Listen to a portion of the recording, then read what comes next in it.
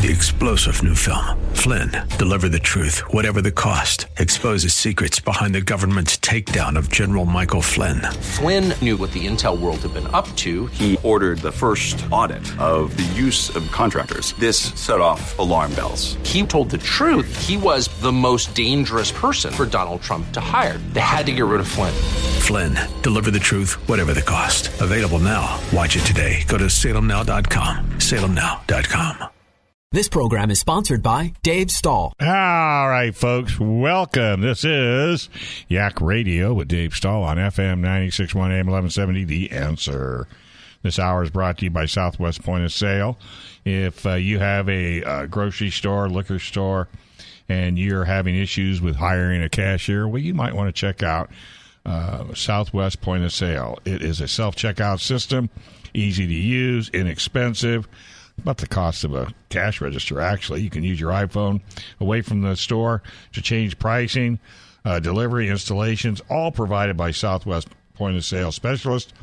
Unlimited technical support. Give them a call at 1-800-540-2149.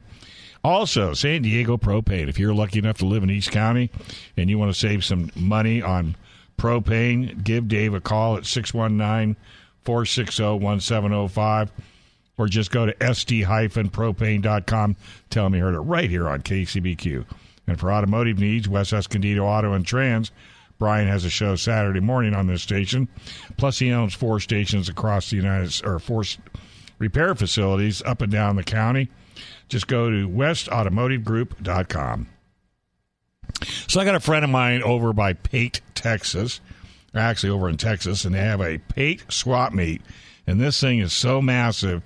He asked me to do a little interview, and I did with Sam Romero. Take a listen. All right, folks. Hey, well, I've got my good buddy Jeremy Barnes on the line, and we're going to talk a little bit about how well Mitsubishi did in 2021. And if you have not been watching Mitsubishi, you need to get on the...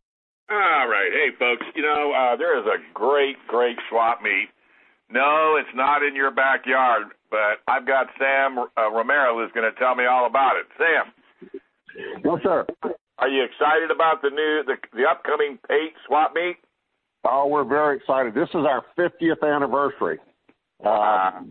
We have a lot of new things that are in the working right now. We've gone to a new computer system, so we're completely automated. In the past, we've sold right in the neighborhood of 9,000 spaces total. This year, we're going to go way past that. In fact, it's put a strain on the member clubs because of the extra amount of work that's required. But it's going to be really, really great. So what's the main content of the swap meet, or is it just a little bit of everything? Actually, it's a little bit of everything. Over the years, I've seen aircraft, World War I aircraft engines. I've seen helicopters. Huey helicopters were made into an outside bar. I've seen tractors. I've seen saddles. I've seen, obviously, cars, motorcycles, heavy on motorcycles, a lot of just automobilia, signs, heavy on signage, you name it. I'll give you an example of how big it is and how popular. First time I went was in 1985, and I'd never seen anything like it. A couple of years later, I was thinking about not going, and I was threatened with a divorce if we didn't go. So I've been to every meet since 1985. Wow. So what you're telling me, there's something there for everybody, the husband, the wife, the kids, the grandkids. Exactly. Yes, sir. My wife always had a ball. There was always a lot of there was just so much stuff there, so many different things there. We don't in any way try and regulate it. I mean, you can't sell any firearms, you can't sell any beer. Other than that, rocking and rolling. Yeah, well, and that makes good sense. How many acres are you going to have to hike?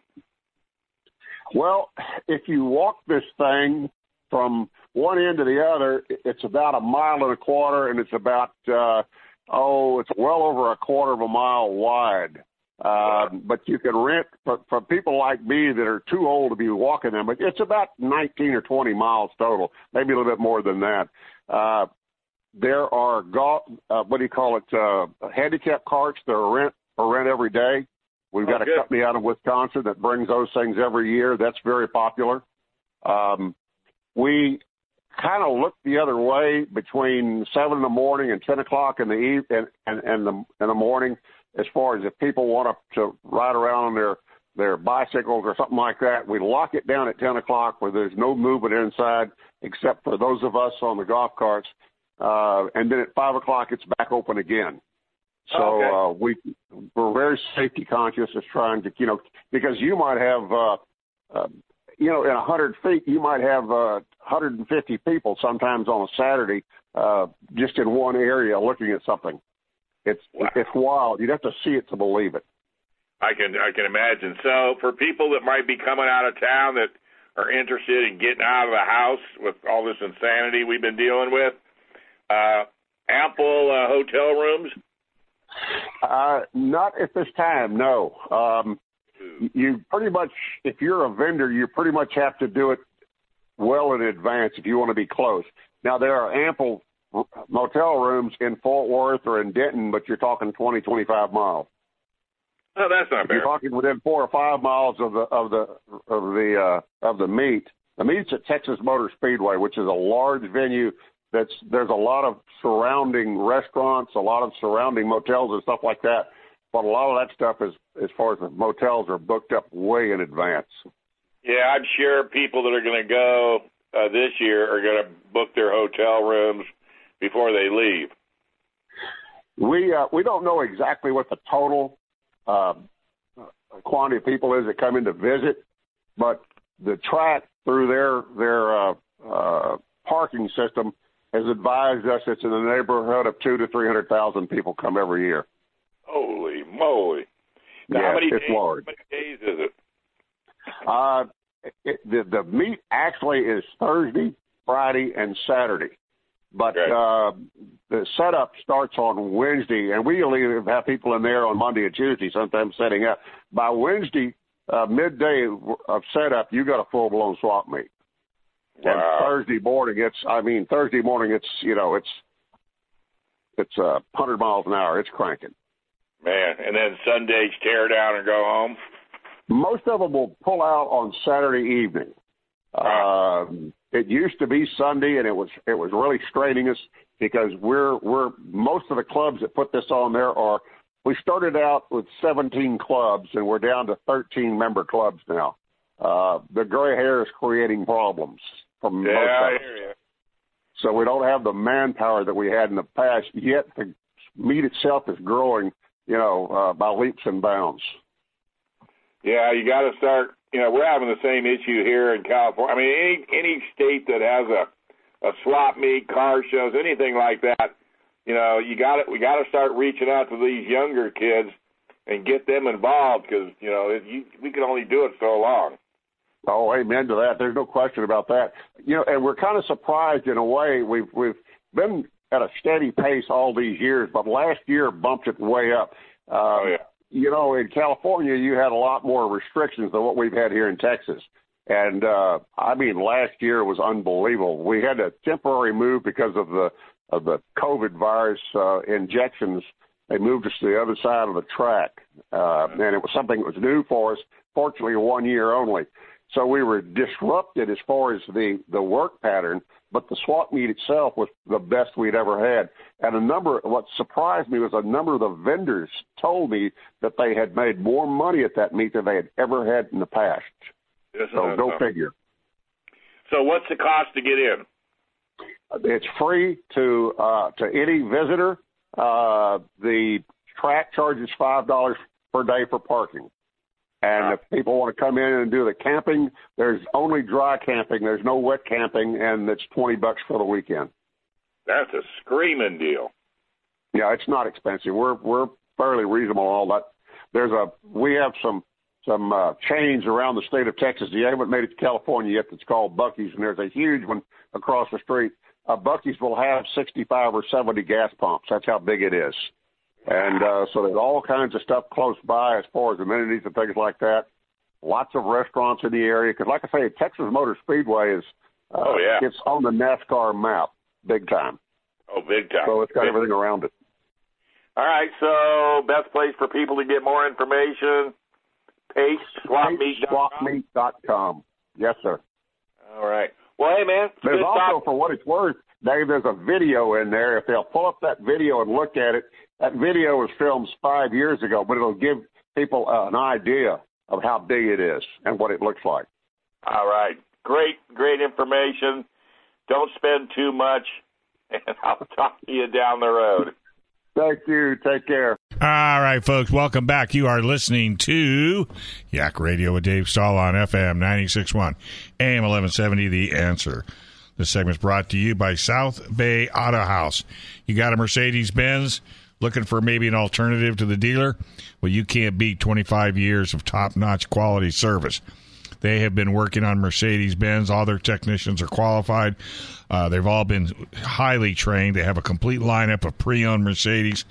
If you're looking to get into a Mercedes, or maybe you're going to buy a new one, you want to trade yours in, trust me, give South Bay Auto House an opportunity to buy it. Probably give you more than you can imagine. South Bay Auto House, family owned and operated. Go to AutoHouseSouthBay.com. Also, Bumper Dock Santee, scratches, dings, dents, headlight restoration, paint, body work. Bumper Dock Santee, they can take care of all of that. Window tinting. Go to SanteeBumperDock.com. Tell them you heard it right here on KCBQ. All right, I got an interview that I did with Carl Brower. He's from iSeeCars.com on the new Toyota Tundra. Take a listen. Well, folks, I had the opportunity to jump in the 2022 Toyota Tundra IMAX and got to see the Capstone Series. And, of course, you know I always got to bring my expert in with me, Carl Brower. He was there as well. Carl, welcome to the show. Hey, great to be on with you. Thanks for having me on, Dave. My pleasure, my pleasure. So, what was your initial reaction to this truck? I'm pretty impressed because I think Toyota has found a way to combine horsepower and torque with fuel efficiency and even a great engine note. I think that might have been the single most surprising thing, right? Like 583 pound-feet of torque at 2,400 RPM certainly sounds fabulous. But I didn't expect a hybrid twin turbocharged six-cylinder to sound fabulous audibly. And it did. It's got a real rumble to it that sounds just like a V8. Nobody would know if they were driving that truck what the engine configuration was under that. They would never guess it was a twin turbocharged V6 with a hybrid electric motor helping it out. So it behaves like you'd want a truck to behave in terms of power and sound, and it behaves like a hybrid you'd want a hybrid to behave in terms of fuel efficiency. And you know, I mean, we got to be honest. Toyota never was strong on fuel mileage, and for them to be able to do what they did with a truck, that was pretty amazing itself. I like the look of it. I like the styling of it. You know, you can tell they're competing with all the other truck manufacturers with trying to, you know, turn the interior into a luxury experience as well as a work truck experience. Was that kind of your mindset as well? Yeah, you know, that premium market, Dave, has just gone nuts in the past, 10 plus years. And there's money to be made there, a lot of profit to be made. And so Ford's been, I think, in there the longest with the King Ranch and the Platinums. Dodge got in there, you know, shortly thereafter with the Longhorn. Chevy jumped in 2014 on that redesign of the Silverado. They brought out that High Country. And they said during that press launch, I remember very distinctively them talking about how they thought that they had the GMC Sierra, you know, brand to get the high profit customers, high premium paying customers. And so they didn't need to do that for Silverado. And they realized they were still just walking away from market share and profit with that. So they went ahead and did the premium treatment on the Silverado. So it was time for Toyota, which had the 1794, which was kind of the previous premium one. But now this one just takes it to a whole nother level. And, you know, starting price, including destinations, like $75,000, Dave. So it's not an inexpensive vehicle, but it's pretty fabulous inside and out in terms of looks and styling and features. Well, if they're going to compare themselves with the other big trucks, they might as well use price as well, because that was right up there. I did towing with it, and and it was really interesting using the tow mode and not using the tow mode. There was a distinct difference. So if you're not someone that's towed, you'll really like the tow mode. Now, you went off-road with it, and we'd done some other off-road events as well. And I think I remember you stating that this truck was extremely capable, and it was a very technical course. Yeah, another interesting component of the way they've laid the model line out is that the TRD Pro and the 1794 can get the really serious items like the electronic locking differential and the crawl control, which helps it go at maintain a very low but constant momentum, low speed constant momentum to help crawl over obstacles. But you can't get that on this new Capstone Premium one that you and I just drove. But the Capstone does come standard with 4-wheel drive. So again, they've and the 1794 also comes with the locking differential and the crawl control plus the TRD Pro. So they're kind of trying to give some differentiation, and I took the TRD Pro off-road, and like you said, it was really capable. It's TRD on the Tacoma and now the Tundra, Toyota knows how to take on off-road obstacles very, very effectively. But I think that's kind of cool. I honestly think it's kind of cool and interesting that they're reserving that for kind of the mid-grade, and the 1794 is a very luxurious truck that you can still do it on. But you go Capstone, this newest trim they introduced, their top line one, you've got to go, you can't go pure off-roading with it. It's not designed for that. Right. So I did an interview this week, and I will mention the name Ford, and their electric plug-in that can power your house. Chevrolet, I don't know if they have the house powering option, but how soon do you think Toyota will look at that? They've got to. That's a great question, and they've got to have that in consideration. Just seeing the kind of positive press and reaction the market's giving, I think Ford's really onto something with that. And again, you're going to get that kind of stuff increasingly out of pure hybrid vehicles too, pure electric vehicles too, like right. the Hyundai Ioniq, now has the ability to do that kind of thing. So increasingly we're going to see these huge battery packs, whether it's a hybrid or full electric vehicle, being leveraged to power houses when they're not powering the car.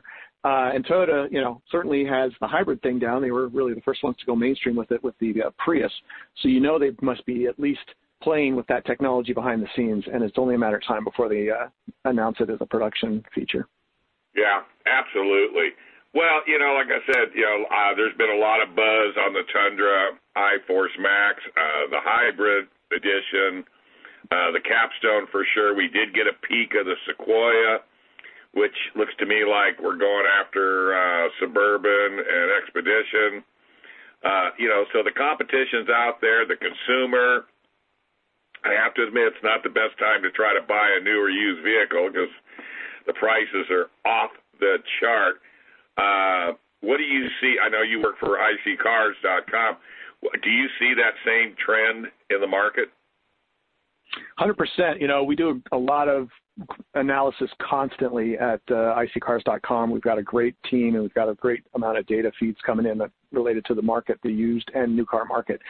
And the price elevation that you mentioned over the past really like 16, 18 months now has been a little crazy, to put mildly. We just haven't seen things. Our most recent thing talked about new cars that are cheaper than used cars. Now there's a certain amount of models out there, and there's the new car theoretical MSRP, but you can't find any of them. And then there's the used car that's sitting on the lot that's 1 or 2 years old with maybe less than 10,000 miles. So we call these the lightly used vehicles, how we define them.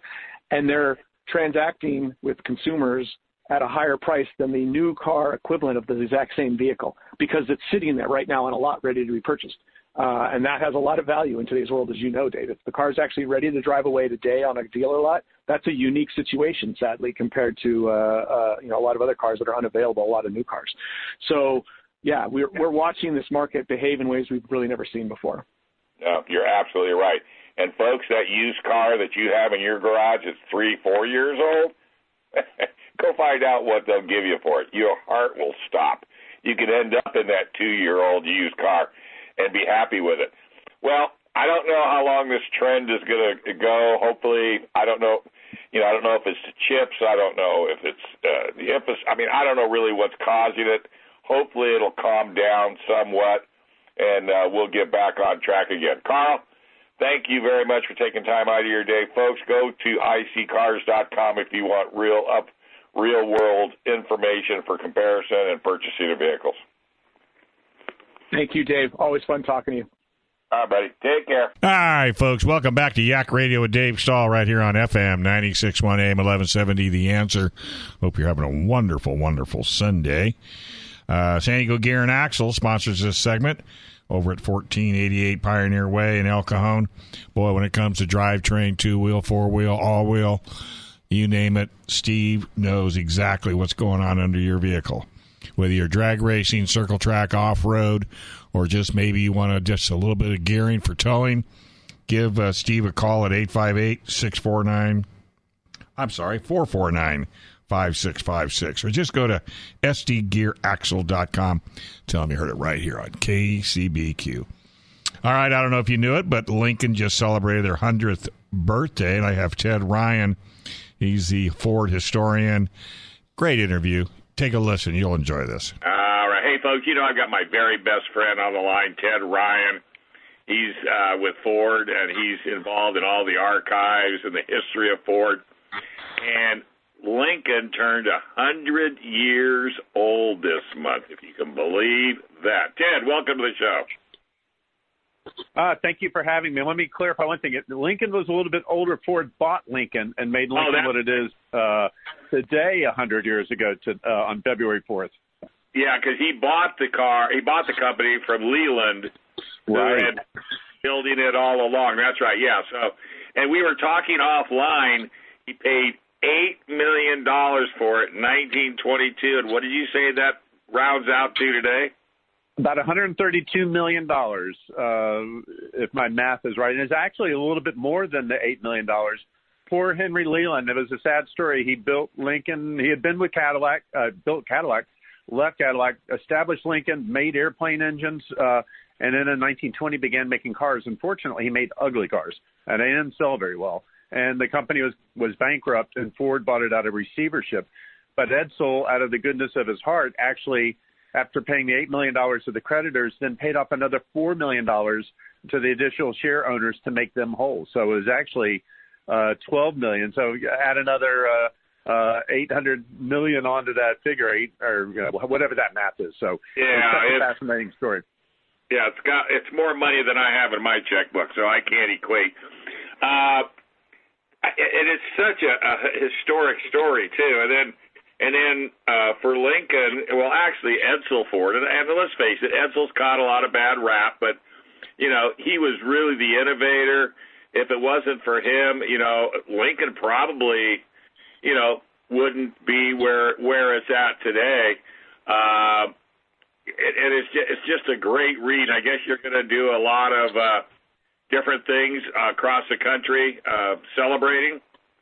We are. We're starting today, and it's going to be a year-long celebration. And like you said, Dave, this is the chance to put the spotlight on Edsel Ford, who is, in my mind, one of the most underappreciated automobile executives in American history. I mean, he was an innovator. He was everything Henry wasn't. Henry was a mechanical genius who could take apart engines, and Edsel could do part of that, but he also had beauty. He had style. He had refinement. He was artistic, well-traveled, well-read, cultured, and all of that revealed itself in Lincoln. And, Edsel and Edsel's mom, Claire, actually talked Henry into buying Lincoln. And the way I described it to one of the marketing folks with Lincoln, I said, Edsel got his own sandbox to play in. He didn't have to listen to Dad over there. He could go build the cars he wanted to make. And boy, did he build some classics. The Zephyr, the Continental, just classic automobiles that changed American automobile history. Well, I like the slogan that Edsel used. Father made the most popular cars in the world. I want to make the best. And he truly did.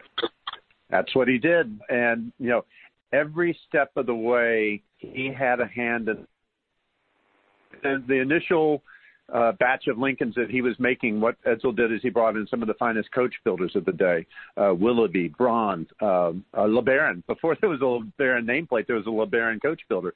And to build the bodies for these super fantastic Lincolns. The car of presidents. Calvin Coolidge began driving one in 1927, and every American president between then and Clinton rode in a Lincoln. It became the car that was coveted. And then after Edsel's death, with the emergence of the Continental Mark II in 1955, it just redefined style in Hollywood. Everybody who was anybody wanted either the first Continental or then the Continental Mark II. And you cannot find those on the open market today. The collectors are hoarding these cars like they're a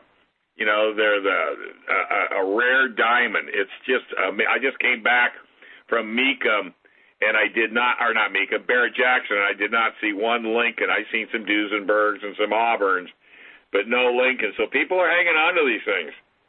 They're hanging on. He has two. He has a 1940 Continental that was owned by Randolph Scott, and he has a 57 Mark II. Dad was a Lincoln guy long before I even dreamed of working at Ford Motor Company, so he likes his Lincolns.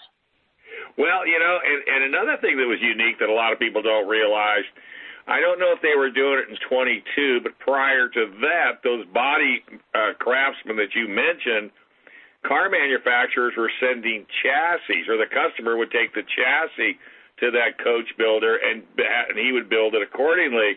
I'm sure Edsel said, whoa, why are we sending all that money out? Let's keep it in-house. Kind of think that's where he was thinking? Exactly, and that way also he had more control over what the end look was going to be, and that's what he wanted, was that level of control over the vehicles, because every Lincoln that went out was going to build or tarnish his reputation, and that's the way he thought about it. Yeah, well, back in the day, I mean, especially Ford, their reputation was everything. I mean, and they truly were in tune to the consumer, whether you're a blue-collar worker with a Model T or you were somebody of prominence in the Lincoln line. So I don't know. I'm going to have to check with Motor Books and see. There's got to be a history on the Lincoln, and because I all of a sudden become ravenous about reading. I'm getting the latest Mustang book from A to Z, and I'm sure there's got to be something out there on Lincoln. There's a couple of good Lincoln titles out there. Just go on Amazon or eBay or your retailer of choice and take a look. Can I tell real quick the Mark II story? Because to me it's such a fascinating story. Yeah, sure. So the Continental goes away in 1948. Edsel had died in 1943, and nobody had the spirit to try to redesign the Continental without its spiritual leader and Edsel, until William Clay Ford Sr. came along. He joined the company in 1948. 1952, they challenged him. They said, "Do you want to try to redesign your dad's car and bring back the Continental?" And he said yes to the challenge. And he did something fascinating, Dave. He actually had, in clay form and on drawing, his designers designed what a 1950 Continental would have looked like, a 52 and then a 54, so that the Mark II wasn't going to be designed whole cloth like a new car. It was going to carry the spirit of the Continental that Edsel had built. And the resulting car, the Mark II, sold for $10,000 a car, which was more expensive than a Rolls-Royce, and frankly better than a Rolls-Royce, and became the car that everybody wanted. Liz Taylor had one painted in her violet eye color. Elvis was in Miami and traded his 55 Lincoln, covered in lipstick, by the way, lipstick messages from his fans, for a Mark II that you can see at Graceland now. It became the car of the rich and famous. That is that's what I love talking to you. You have the best job on the planet. I don't care what anybody says, because all you do all day long is dig into the history. I do, without a doubt, the best job. And if it's not Lincoln today, tomorrow, well, next week at the Chicago Auto Show, you'll see a couple of cool new things that we've been working on. But that's the beautiful thing about Ford Motor Company and Lincoln, is to take the treasures that you have and figure out how to burnish them a little bit brighter. And we haven't even talked about the rest of them, the designer series of the late 70s and the Continental Coach Door from 61. I mean, there's so many classic stories to talk about with Lincoln. Oh, I mean, we could do an hour. I'm serious. If you guys would write a check, I'd give you an hour on this car because you're right. There is so much technology. I did see a couple of 61 to 63, suicide door cars, a couple of them bone stock, which I really, really like. Then there was a few modified, airbagged and what have you. But, that technology, everybody says it's so difficult to do, but you guys did it, passed all the safety tests, and now that became another iconic car. It always, I don't know, you're not old enough. Well, maybe you are. But remember that slogan, Rise Like a Lincoln? Oh, yes, I do remember that. And with the Coach Door, do you know who was the one advocating for the Coach Door? We have, and it's I'm so lucky. We have the planning design minutes, so I can tell you every design meeting exactly what was said between 1950 and 1998. I think is when that run. So the design minutes were the Coach Door Continental. I'll use the official Lincoln term. Henry Ford he was being cautioned against it. It's going to cost too much. It's not going to be safe. Henry Ford II's one that put his fist down on the table and said, "No, it looks great. Figure out how to make it work." And thus the world got one of the classic design cars of all time, thanks to Henry Ford II. All right. Well, we're out of time, so here's what I'm going to do. I'm going to contact John right now, and since we're doing this for a whole month, I'm going to schedule the last, either Wednesday or Thursday of this month, and we'll do a follow-up because I know you've got a ton more to talk about with Lincoln. If the consumers want to follow your month-long, have you guys got a website or just go to Lincoln.com? Go to Lincoln.com, and there's a bunch of great materials on the media site. And unfortunately, I didn't memorize the URL before I came on, but Lincoln.com and Lincoln 100, the hashtag Lincoln 100 is the hashtag for some of the celebrations. All right, Ted, have a wonderful year with Lincoln. I know you're going to be just collecting memorabilia. I'm going to reach out to the Lincoln Club here in town, see if I can give them a little love here on KUSI TV. Thank you so much. Take care, buddy. Yeah, can you believe it? Car manufacturers are getting to that 100-year celebration. It's hard to believe how far we've come with today's automobile. And, all you have to do is take a run down to the Automotive Museum, and you can see a fine selection of cars back in the day that, who would have thought where we'd be today. When we get into the next hour, I've got a couple of reviews, and one of them is the 2022 Porsche Taycan all-electric four-door. So that just kind of shows you. But, you might be surprised electric vehicles were one of the first choices back in the day. In fact, Henry Ford's wife refused to drive a gas-powered car. She said it was noisy, smelly. She just didn't like it at all, and she chose an electric-powered vehicle, if you can believe that. So who says women don't have horsepower, even back in the 1900s? But the celebration of the automobile should be celebrated. I understand we need to be a little bit more environmentally safe, but I'm going to tell you right here and now, you take a 2022 anything that's being built for the United States and tailpipe it, and you're going to be super impressed on how clean the tailpipe emissions are. So, and I understand where this green environment's going, but there's other entities that are polluting a lot worse than a daily car. I mean, really, stop and think about it. When's the last time you've seen a vehicle going down the road belching blue smoke? You'll have to think real long and hard. So, the government needs to go a different direction. The auto industry is a massive supporter of jobs, taxes, revenue. I mean, all of the above. So I get it, but they're not the culprit. We need to look at other entities. And then, going electric, we got to sort of decide, how do we make electricity? Find out where it really comes from. I hate to say it, but, usually when somebody pushes something super, super hard, there's usually a lot of money in the back end. Look at China, look at India, look at all these third world countries that are polluting like nobody's business, and nobody's saying anything to them. So we're the ones that need to take the beating? No, I don't think so. I'm all for clean air. I love breathing clean air. I love being able to look all the way up to L.A. because I'll tell you, back in the 70s, you couldn't do that. So we've made major, major strides. But we need to work harder. And if this planet is going to be around for as long as everybody wants it to be, the planet needs to join hands and make it right, not just the United States. And China can do it, Russia can do it, Germany can do it, all these other countries can do it. South America, Africa, Australia, they all can do it, but it needs to be done as a group. All right. So, one more interview from my good buddy Jeremy Barnes. Going to talk a little bit about Mitsubishi, because you probably don't even think about Mitsubishi. Well, I do, and Mitsubishi is a great little car.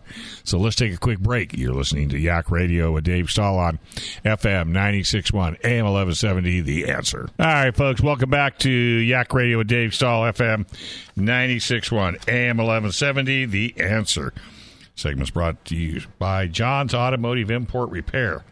7447 University Avenue in lovely La Mesa. Just go to johnsanDiegoAutoRepair.com. You'll find the other other location that he has. AAA approved, Napa Auto Care, ASC certified. Really can't beat John's Automotive. They really, really do a phenomenal job. All right, talk to Jeremy Barnes from Mitsubishi, and he's going to talk to you a little bit about what's going to go on in 2022 for Mitsubishi. Take a listen. All right, folks. Hey, well, I've got my good buddy Jeremy Barnes on the line, and we're going to talk a little bit about how well Mitsubishi did in 2021. And if you have not been watching Mitsubishi, you need to get on the program, because this company is heading for stardom. How you doing, Jeremy? I'm doing great, Dave. Thanks for having me on the show, as always.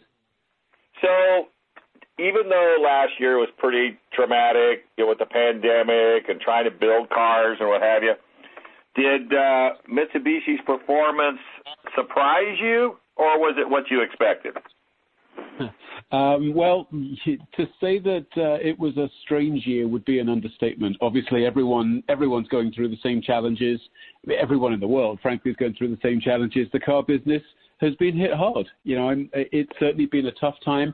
Whether it was dealerships that were closed because staff were sick, or whether it was local regulations that forced them to be closed, or whether it was the fact that people didn't want to buy a big-ticket item like a car because of so many unknowns in their life.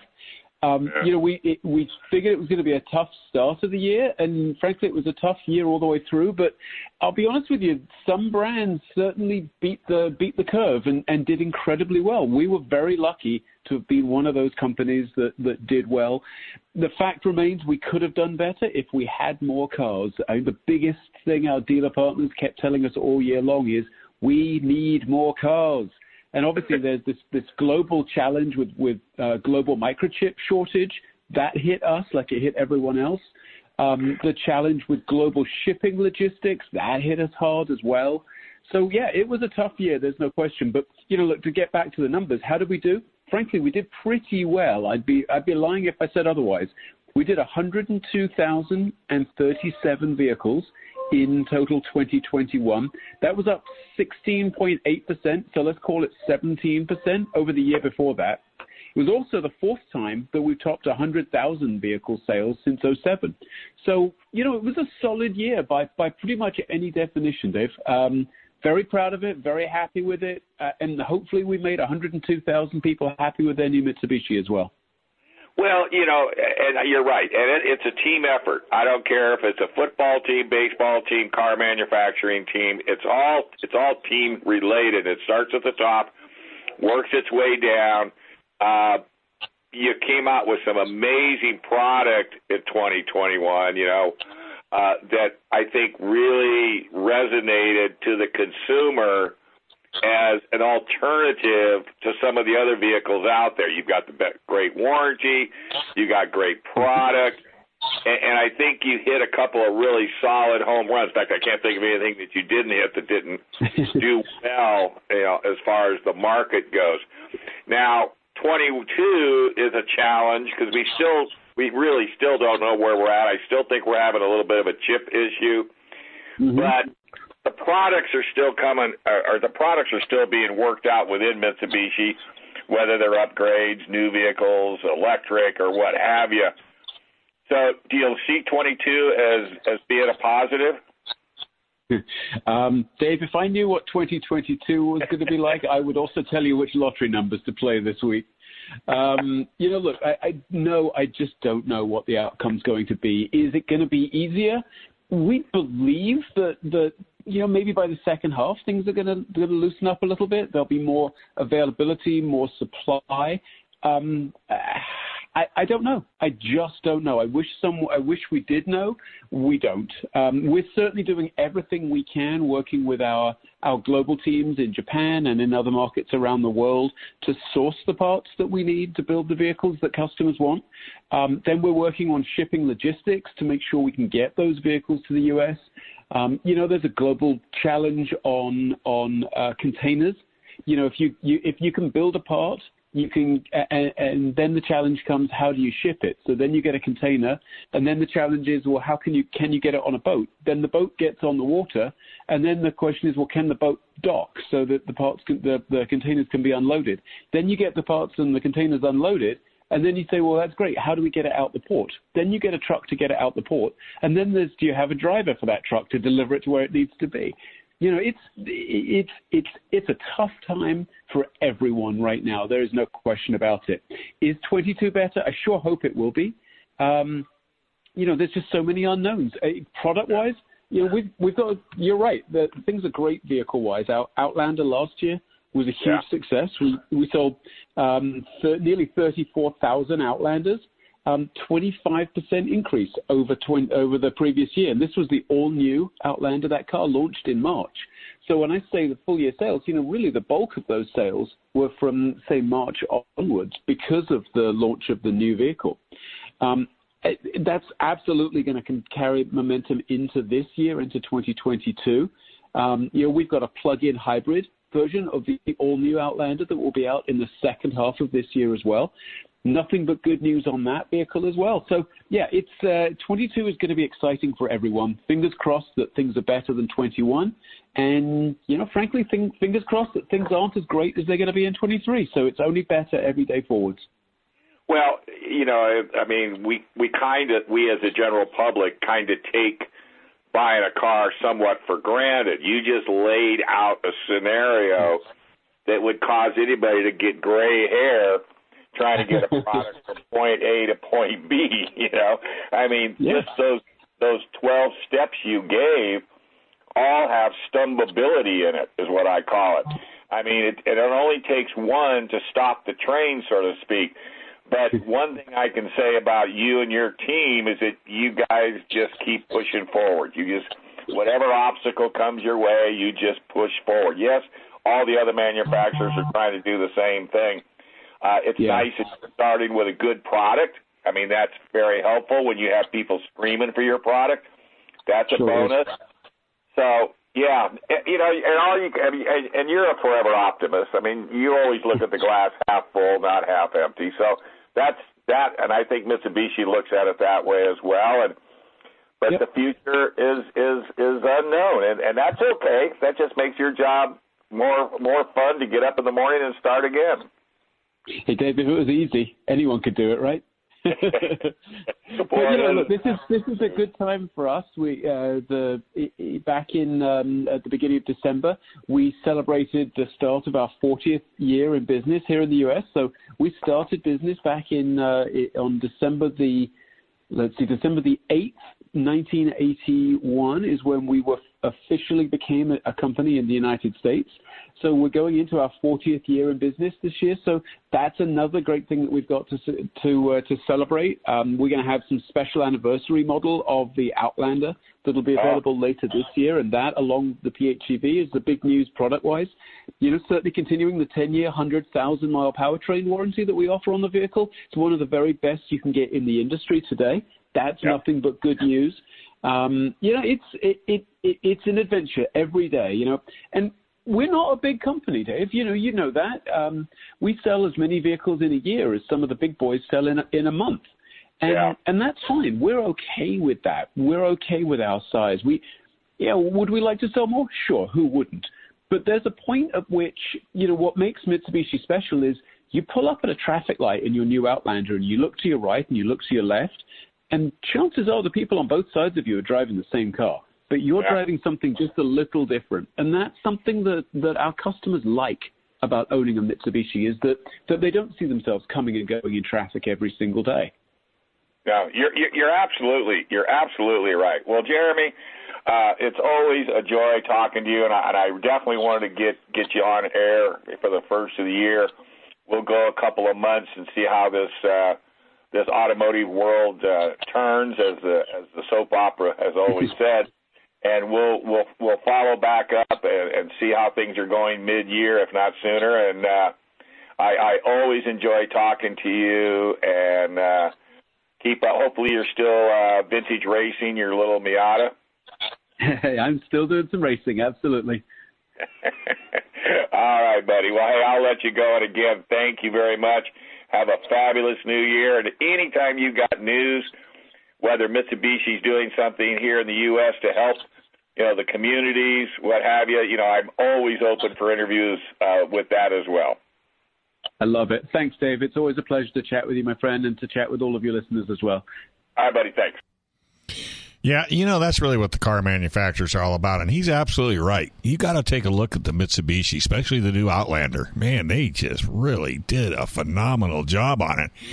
They're not the biggest, but boy, I tell you what, they've got an awesome warranty. They've got an awesome vehicle, and Mitsubishi is not a tiny company. I mean, it's a pretty good-sized company, so, hopefully you'll take a look at it if you're looking for an SUV.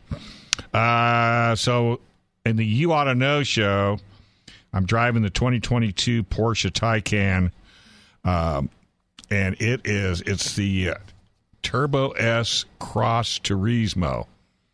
But I do have a question, and I don't have an answer. I don't know how they can call an electric car a turbo. I need to find that out. That's kind of an interesting question. But we're going to take a quick break. You are listening to the Yak Radio with Dave Stahl, FM 96.1 AM 1170. The Answer. 3-star General Michael J. Flynn, head of the Pentagon Intelligence Agency, knew all the government's dirty secrets. He was one of the most respected generals in the military. Flynn knew what the intel world had been up to. He understood its funding. He ordered the first audit of the use of contractors. This set off alarm bells. The explosive new documentary, Flynn, Deliver the Truth, Whatever the Cost, uncovers the facts behind this scandal. Flynn told the truth. He was the most dangerous person for Donald Trump to hire. I find out the worst enemy that I'm going to face in my life is right here in America. They took my assessment and they wanted me to change it. And I was like, I'm not changing it. They had to get rid of Flynn. With in-depth interviews, archival footage, and never-before-seen personal records of the man behind the headlines. I just felt like I was drowning. Flynn, Deliver the Truth, Whatever the Cost. Available now. Watch it today. Go to salemnow.com. salemnow.com.